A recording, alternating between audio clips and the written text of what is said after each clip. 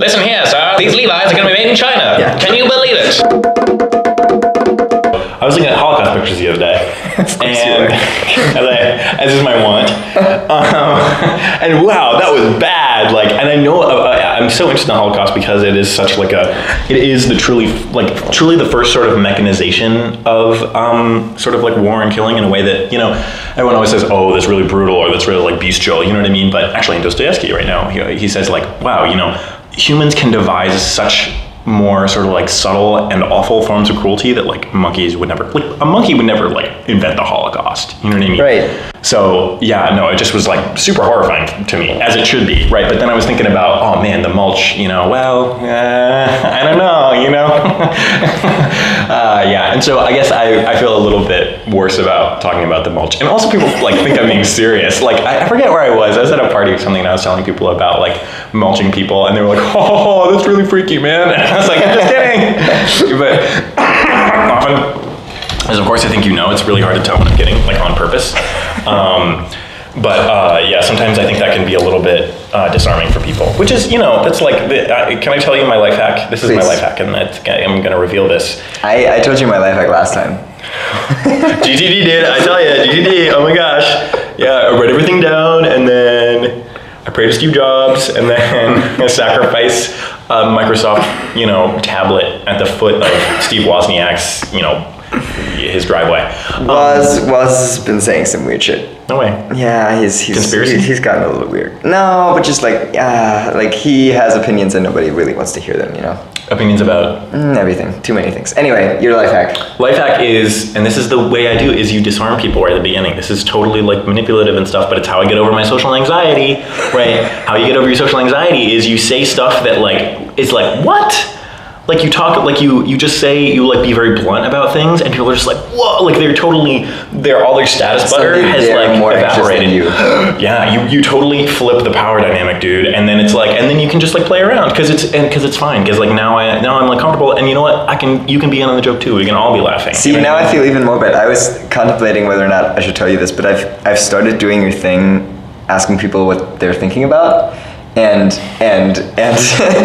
I Taking don't my have, shtick, dude. Yes, I have, but I don't have social anxiety. Right? Oh, so you gotta leave it I for real people. I disarm people when I don't even need to. Yeah, you're like a guy who knows judo and just starts like flipping people over and shit. Yeah. To make a really weird transition from the Holocaust to something else, I was just thinking about. We were watching for film class. We were watching this Polish movie. It was kind of weird. I forget its name. But it was like weird in a good way, and it ended with the German national anthem. It was about like Hungary and Austria and the power dynamic in the mid 1800s, right? So like 1850 revolution and stuff like that. And it ended on the German national anthem, and that was a really weird moment because I hadn't heard it in a long, long time. And I don't know how I feel about kind of feeling good about hearing it, you know? Which, I like everything about that makes me uncomfortable in some ways, not just because of the past, but also just because like national anthems and everything that's associated with like states, and I don't know. Well, one of the things that I think that's so sort of contemporary. I totally know why you think that, right? You want to be a cosmopolitan and you don't want to be partial to any country, but one of the things that's seriously sort of that's been talking about, I mean, they're having a conference right now about it, and something that I thought about a lot when I was in France, is the kind of concept of European identity, right? Not in the sense of like total Europe, but in the sense of like, well, you're in France, and there's a huge problem with integration in a lot of European states. If what I have read / seen is to be believed, sure. Right? I'm not necessarily saying that this is Germany or necessarily that this is all of France, but I know that there's definitely sort of, even if you're Senegalese and you speak French, like there is definitely a big cultural divide. And it's true that, you know, when you come from Senegal, you go to the Senegalese places, like that just seems normal to me, and it's something that they're sort of, it's almost like you put I'm sure that we've talked about this before. It's almost like you put a piece of like carrot in the stew, but it doesn't want to, it like stays fresh. Like they feel like, you know, you got to become part of the stew, dude. You know, you got to get on our side or whatever. And I think it's really interesting that you sort of feel bad about that, because it is something that we sort of have to grapple with. Like, what can we say is a European identity that is going to be sort of like going to keep bits of the culture that we like, but also like, I don't know, dude, because it seems like in America, if you have a community, everybody in Chinatown, nobody speaks English. Like, there are some people who are like, oh man, like, if you come to America, you better speak American. But, you know, for me, you know, it's so great that you can walk down the street in New York and hear tons of different languages and, you know, a bunch of people living side by side, but I don't know if it's necessarily true in European countries. Your thoughts? It isn't, and we were having this conversation a couple of weeks ago with Barty, which is, I think, what you were thinking of. But I think the integration into other cultures isn't necessarily what I think of first when I think of statehood and things like that, right? Because having family in Italy and having grown up kind of not really between cultures, but with definite cultural influences from more than one country, and then coming here and feeling very much at home here. Like, I do feel at home, not just in Cambridge, but in the US in many ways. I don't necessarily really self-identify as super German or super Italian or super European, but at the same time, I do feel a connection to my hometown, to all the places that I've spent a lot of time in, and it doesn't, on an intellectual level, it doesn't really matter to me whether that is a German place or an Italian place or whatever, but yet there is that connection that I feel to these things that are clear. Like, it's so arbitrary, which is kind of what irks me about it, right? It's arbitrary that I was born in this country that has this national anthem that has been abused in many, many ways, and that the first two verses of which are prohibited because they've been abused even more than just the song itself. And yet I feel a connection to that song when I hear it. And that is so, like, why? Where does that come from? And how, what does that mean? Because I think that in general, there's two kinds of nationalism, right? The kind that is inclusive, that strengthens a community that exists, and then there's the kind that is very exclusive, that excludes everything else that is not part of that community, right? And in many ways, there are comparisons to be drawn almost to a lot of other more or less arbitrary groups of people that come together and form a very strong community. And I was thinking about this last year at Harvard-Yale, for example, is like, you have these two colleges, and obviously like we're not going to start fighting just because of a football match, but at the same time, there is that very strong sense of community and that kind of, that to me, it's a very positive energy that is released in those kinds of moments where you have like a crowd and they're cheering for something, but at the same time, that is obviously also excluding that other part of the crowd, and it's this us versus them, and that's dangerous, I think, or it can become dangerous in many ways. Right. You made a hugely, I totally love the point that you made about there being sort of two different kinds, one of which is inclusive and the other which is exclusive. And I think it's very easy for an exclusive one to also be inclusive, right? Where you can say, hey, you know, oh man, the Poles, like, you know, we hate them, but also like the converse of that is we must love Germany, right? I wonder and I hope that there can be a community which is solely inclusive while not thereupon becoming exclusive, right? And I know that there is a kind of othering that can happen, right? Because you know what, people in Harvard and Yale fight, and it's so weird because it's just like, oh, it's the college you go to, and it is different than like swelling with pride, where it's like, oh man, like, you know, 1,000 men of Harvard, you know, it's different than that, and when you're like fist fighting with some kid who goes to school in New Haven, it's like, again, these are completely arbitrary. And I don't think that I know what you're talking about when you kind of want to get into universal. And it's like, no, like I am a human being. I'm a man of no country. But I think that for me, I've been a little bit more okay with the fact that I arbitrarily like some things more than other things. You know what I mean? Or that and not because like I think that other things are wrong or bad or anything like that. It's just that I arbitrarily like these things. And you know what? That's okay. I can be from a country. You know? Sure. And I agree with that. I was thinking about this the other day too, with regards to sports teams, right?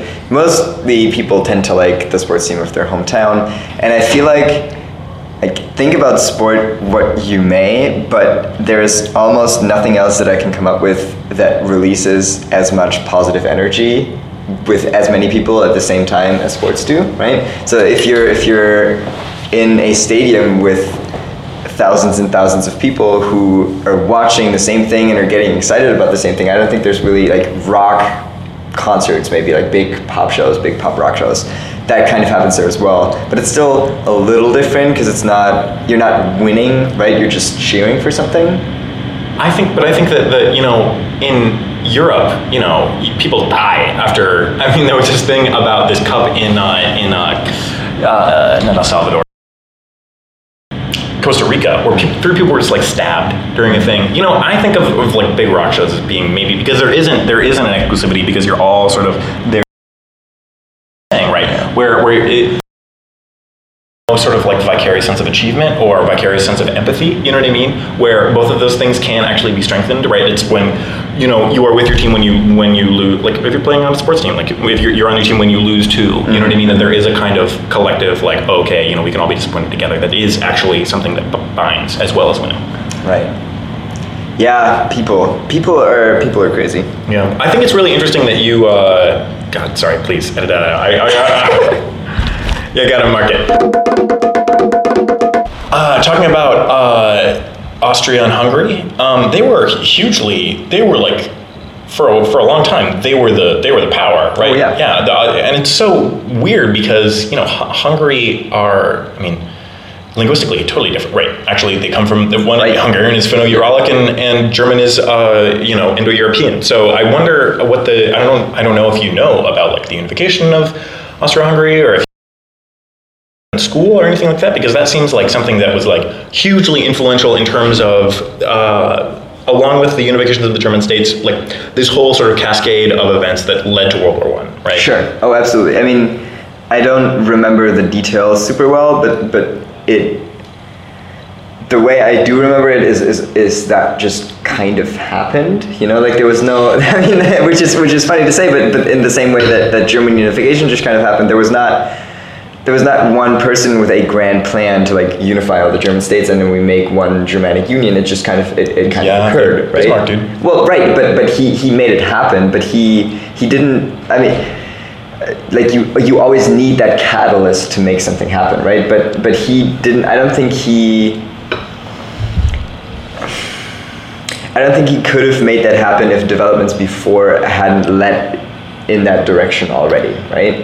I agree with you. However, he's like, I gotta unify the German-speaking peoples. Austria-Hungary, again, like, there's no, like, we all have the same word for flag, sure. Right? Like, what language is national anthem going to be in? Right, it was, absolutely, but I think there was a lot of, because the countries were obviously so close together, they shared, the way I was taught at least, is that happened, they shared a lot of cultural history, right? So, both in terms of like art and things like that, but then also just the wars that have been fought and similar dishes maybe being prepared, things like that led to a connection despite the language barrier. Interesting. Yeah, which is, it's kind of crazy that it actually happened, but in the same way that Alsace-Lorraine, like in that kind of area, definitely, that kind of happened. Yeah. Like people were German in one World War, and then suddenly they were French in another, right? So those things at borders, those things can happen, I guess. Well, yeah. I mean, even in Romania, actually, Hungarian is like spoken in some communities, and there is like a lot of sharing. Yeah, Alsace-Lorraine. Yeah. Well, I obviously lived in Lorraine, and yeah, going to Alsace was like, yeah, everybody speaks German and French. That's just that's just like how it is. And there is this kind of gradient that I think, it's just so. I just think that's one of the most interesting. There are all these sort of like shades. Like it looks like like an artist's palette, right? When you sort of start like mixing the paint colors, mm-hmm. You just don't get that in the United States because when you cross from Pennsylvania to New York, let me tell you, I do that. I cross from Pennsylvania to New York all the time. Let me tell you, nothing looks different. Like, actually, even though before my teachers were telling me that It used to be that in New York the drinking age was 18 and in Pennsylvania was 21, so they used to go. Interesting. There's this inn that everybody used to go to that's literally right on the border, and they would have all these 18-year-olds go.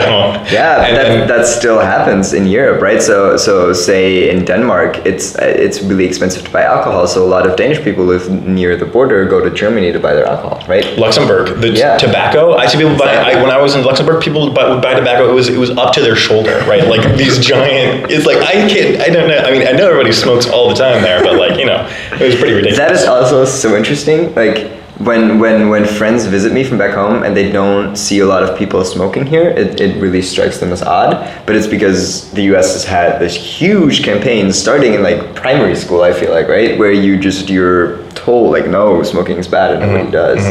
And that's been really successful, which is very interesting to me. Yeah, super cool. Even though I know that, so one of the things that's a great point, because whenever I see people smoking here and they're like, and they look a certain way, I mean, I can usually tell people are European just by the way they look. Yes. And it's actually just the way, like your faces, I think European faces are just like fundamentally different somehow, or at least the way they're dressed or something like that. And if they're smoking, it's like, yeah, like, are you from France? You're from Germany. You know what I mean? It's like one of those things.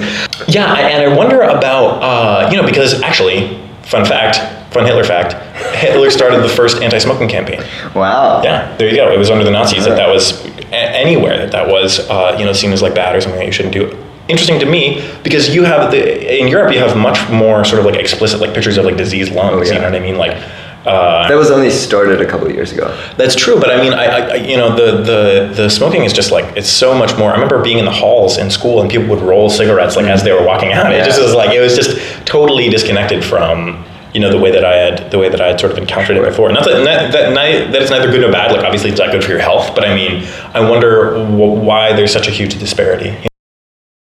Laws were changed at very similar times, right? That European regarding smoking in restaurants and bars, for example, right? The laws were changed here as well. So it like that. It's just the campaigning that started earlier here, I guess, and it was a lot more rigorous. And in school, like if people know they're doing something terrible for their health, but just the cultural values haven't changed, right? Right, and I think that almost has to do with sort of like Reaganism a little bit. I remember DARE. I don't know if you're familiar with DARE, but it was like it's an anti-drug thing that was very popular in schools, and it was popular to have like a DARE shirt and be like, just say no or whatever. That was a huge. I think that sort of movement, that kind of conservatism, I think definitely demonized drugs, and I think all drugs sort of equally. And so I could see that as being sort of something that was part of a cultural shift that didn't really, because you don't have Mexican cartels, killing each other for cocaine and cutting off your head. It's just a little bit. I think it is a little bit different culture, and I'm not like. I think there are a lot of drugs that are like actually pretty fun. But I think that was probably one of the cultural shifts. Though I would say, like, man, in China, smoking is like huge. People who can like barely afford food will buy money for cigarettes. And the reason why I thought it was so cool, the difference between like America, Europe, and Asia in terms of smoking is that it's not as though smoking has a kind of. It's not like a Veblen good, right? It's not something that you use to exhibit your status, but in China it totally is, right? Like if you are like a person who can afford things, like you should smoke because that's how you show, like I am someone who can afford this. That's very interesting because in China a lot of like social status seems to be playing a role that is a lot more important in the economy still than it is, I guess, in the Western world. Would you agree? Like, so just prestige buying things and displaying wealth more prominently than common here, do you think? I would say culture. I mean, how many times if you listen to modern sort of like music, I guess I would say, wow, it is full to the brim of sort of like grandiosity about the amount of money that you have. You know what I mean? And especially in hip hop, Sure, but I think I don't know. I mean, it seems and numbers games are hard to play with Asian countries, but it seems to me that here that is reserved for like the very, very wealthy, whereas in China or in Asian countries in general, it's just wealth, like whatever wealth you have, you display it. Whereas here there is almost a counter trend to that, where as long as you don't belong in that Gucci, Louis Vuitton handbag culture, you kind of try to just blend in as much as you can. Yeah, and I think it might have to do a little bit with, this is totally armchair, not even armchair psychology, armchair sociology, whatever it is. But it seems like and of course there's an incredible wage gap, just really a huge amount of, even in America, but I think in China it's even more sort of glaring, and especially in India. My dad regaled me with stories of him being in India and there being, people driving in, whatever, like a Maserati, and other people just like, destitute on the street. That because the poor are sort of even more blighted in those Asian countries, it's like very important for you to demonstrate the fact that you are not part of that class, because you even more than the United States, you do take on a kind of stigma that is very hard to sort of shake off. You know what I mean? Because I feel like in terms of cultural ideas about social mobility, I think are much sort of more stringent in Asian countries, I would say. You know what I mean? But China, and that's amazing, right? Because now I was reading in the Wall Street Journal that, think about how many consumers there are in China, like just absolutely incredible amounts of consumers in China. And that's one of the reasons my brother was working for Microsoft. He went to China to talk to students about Office and how they were using it, you know what I mean? Because it's, Chinese students, wow, huge market. Sure. But the thing is that now, because of sort of like the different Chinese years, right? If there's, this is during the Year of the Dragon, I don't know if it's still Year of the Dragon, they would have Year of the Dragon, like Johnny Walker, or Year of the Dragon Versace, or Year of the Dragon, because they have sort of seen that, the immense amount of wealth that is in China. I forget how many billionaires they have, that, that's a market for these sort of luxury goods that are sort of over the top in a way that... Oh, absolutely. And I think that market is not underestimated by the companies necessarily anymore, but I think the broader Western population hasn't really understood how important that market is and how many decisions that companies make, that Western companies make, are already guided by Asian markets. Well, yeah, especially because I think almost in an opposite way. In some ways, I know that of course there's always still Orientalism and sort of thinking about the East as being this sort of savage place or whatever. But I think there is in Asian countries often sort of a little bit of a fetishization of Western products. What I mean? Because there's not a ton of. I think the whole idea is that made in China. It's made in China. You know what I mean? And I'm not saying that. I'm sure I consume tons of Chinese goods that are perfectly great, but it doesn't have the sort of prestige that I think a lot of the sort of names that they look for are in. And so I think that especially things at the higher end of the market definitely are because since everything's made in China, it's if you're not going to buy the tippity top, it's it's already made here. So there's no, I think that those kinds of more commonly consumed goods are definitely more domestic based, but really I think it's becoming more and more meaningless where something is produced. Just because something is produced in America doesn't necessarily mean it's better quality than something that's produced elsewhere. Well, but I do think that we do have labor laws in this country, right? That is part of it, right? Oh, absolutely. I'm not saying that labor conditions and things like that are different, but I think if you're given two pieces of clothing, for example, you probably wouldn't necessarily be able to tell a difference in quality between two countries. Mm-hmm. Well, yeah, actually, exactly. And if you buy two of the same shirt at a store, one of them made in Mauritius and the other would be made in El Salvador, right? Of course, the global labor market is just totally and nuts. Interestingly, I hear from people with friends, I know some people. Oh, you do? Oh, you have friends? Oh my gosh. No, I don't personally, but I know some people who do. And it's great. It sounds like it's I listen to their podcast and they tell me about their friends. My brother had a friend for a year actually. So he was really he said best year of his life. I bet it was. I hear from people with kids that kids tend to be really amazed by tags and clothing, right? So they look at it and they go oh wow, this was produced in name insert country here, right? So I think that's also something that's interesting, is that obviously that stigma, made in China is bad or made in Bangladesh is bad, right? That is so inert in our culture now, but kids don't know about it. And I think it's always super interesting to go to children and see what they find weird versus what they find cool, right? Yeah. And that's something, I don't know, it's just interesting. That's actually really, that's a great point. I had never heard that before, but that's really cool. And it's true that, the labor market is absolutely weird.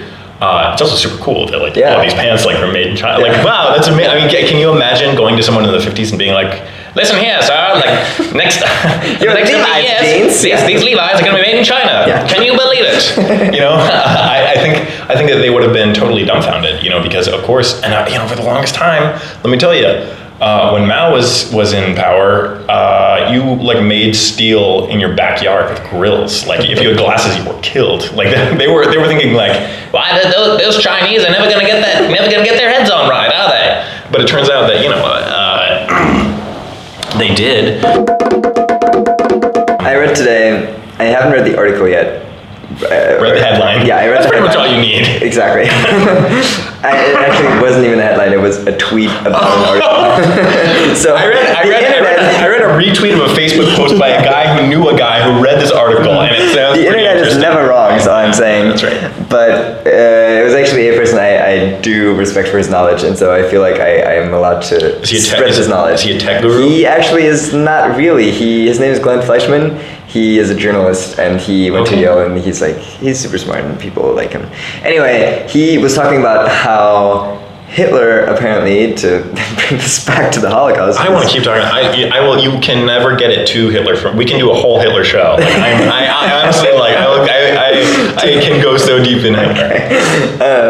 He apparently was really into Ford, and Ford's automation. Probably had some influence at least.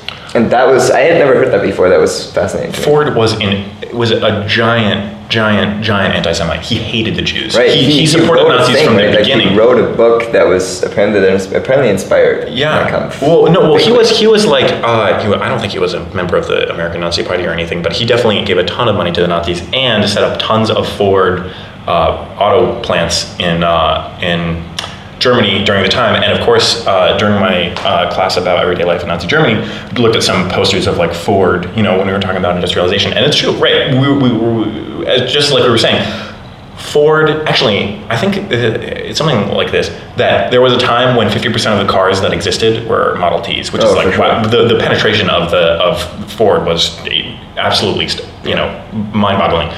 But,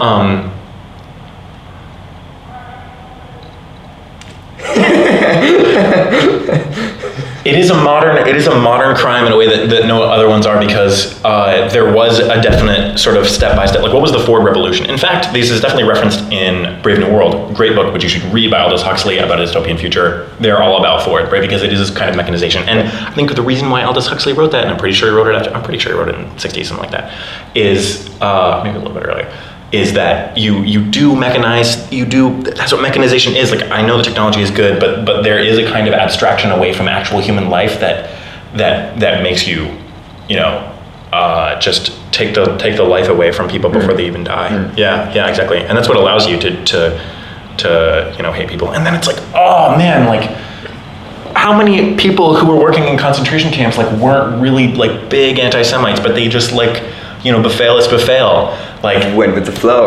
And Oh man, it's the banality of evil. I don't know how much Hannah Arendt because like enough, yeah. Yeah. The trial of Eichmann, just like, oh man, it really, really impresses upon you the stuff. It's just like, wow, You read The Reader? The Reader, Der Vorleser in German. It's a book, it's a novel about the way that the first post-war generation dealt with their parents' crimes. And sounds like a great book. It's about a law student who has an affair with this woman, and turns out she is actually in court and at concentration camps. And they meet, but then they kind of lose each other, and he always read to her because she wasn't able to read. He didn't know for a while. So there's kind of the first act. I don't think it's a play, but it's kind of the first act of the story. Yeah. It's the two of them and kind of their love affair, and it already deals somewhat with the issue, but it's really in the second act where they meet again in court, and he kind of finds out about her past, is when the story unfolds, and you kind of understand so much more about the issue itself that the novel's tackling, but also about their relationship and some of the quirks of their relationship that you maybe don't really understand in the first part of the book. And it's it's one of the big German novels that you read in German high school. Huh. Yeah. That just seems like such an amazing. Oh man, think about, if your parents were like Vichy or something, or yeah, it just is really, again, the banality of evil, and sort of this kind of double face that can come about. That even does come about, now when you have people doing bad things who aren't.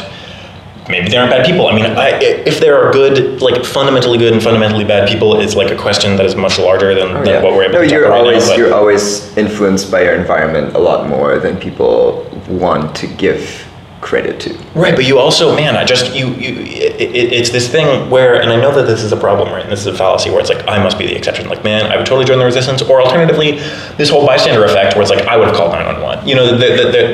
There's a kind of like self-exceptionalism that comes along with that probably isn't true. But then, oh man, then we come back to like, what does that mean about me? Like, am I just an agent, for these like larger forces? Do I have agency? I mean, what would I have done? And that's just, man, the bravery of the people who didn't, Oskar Schindler. Oh my God! Like, I just wow. The bravery of those people who are able to stand up to just this overwhelming cultural and just the fear, man, it must have been absolutely incredible. Absolutely.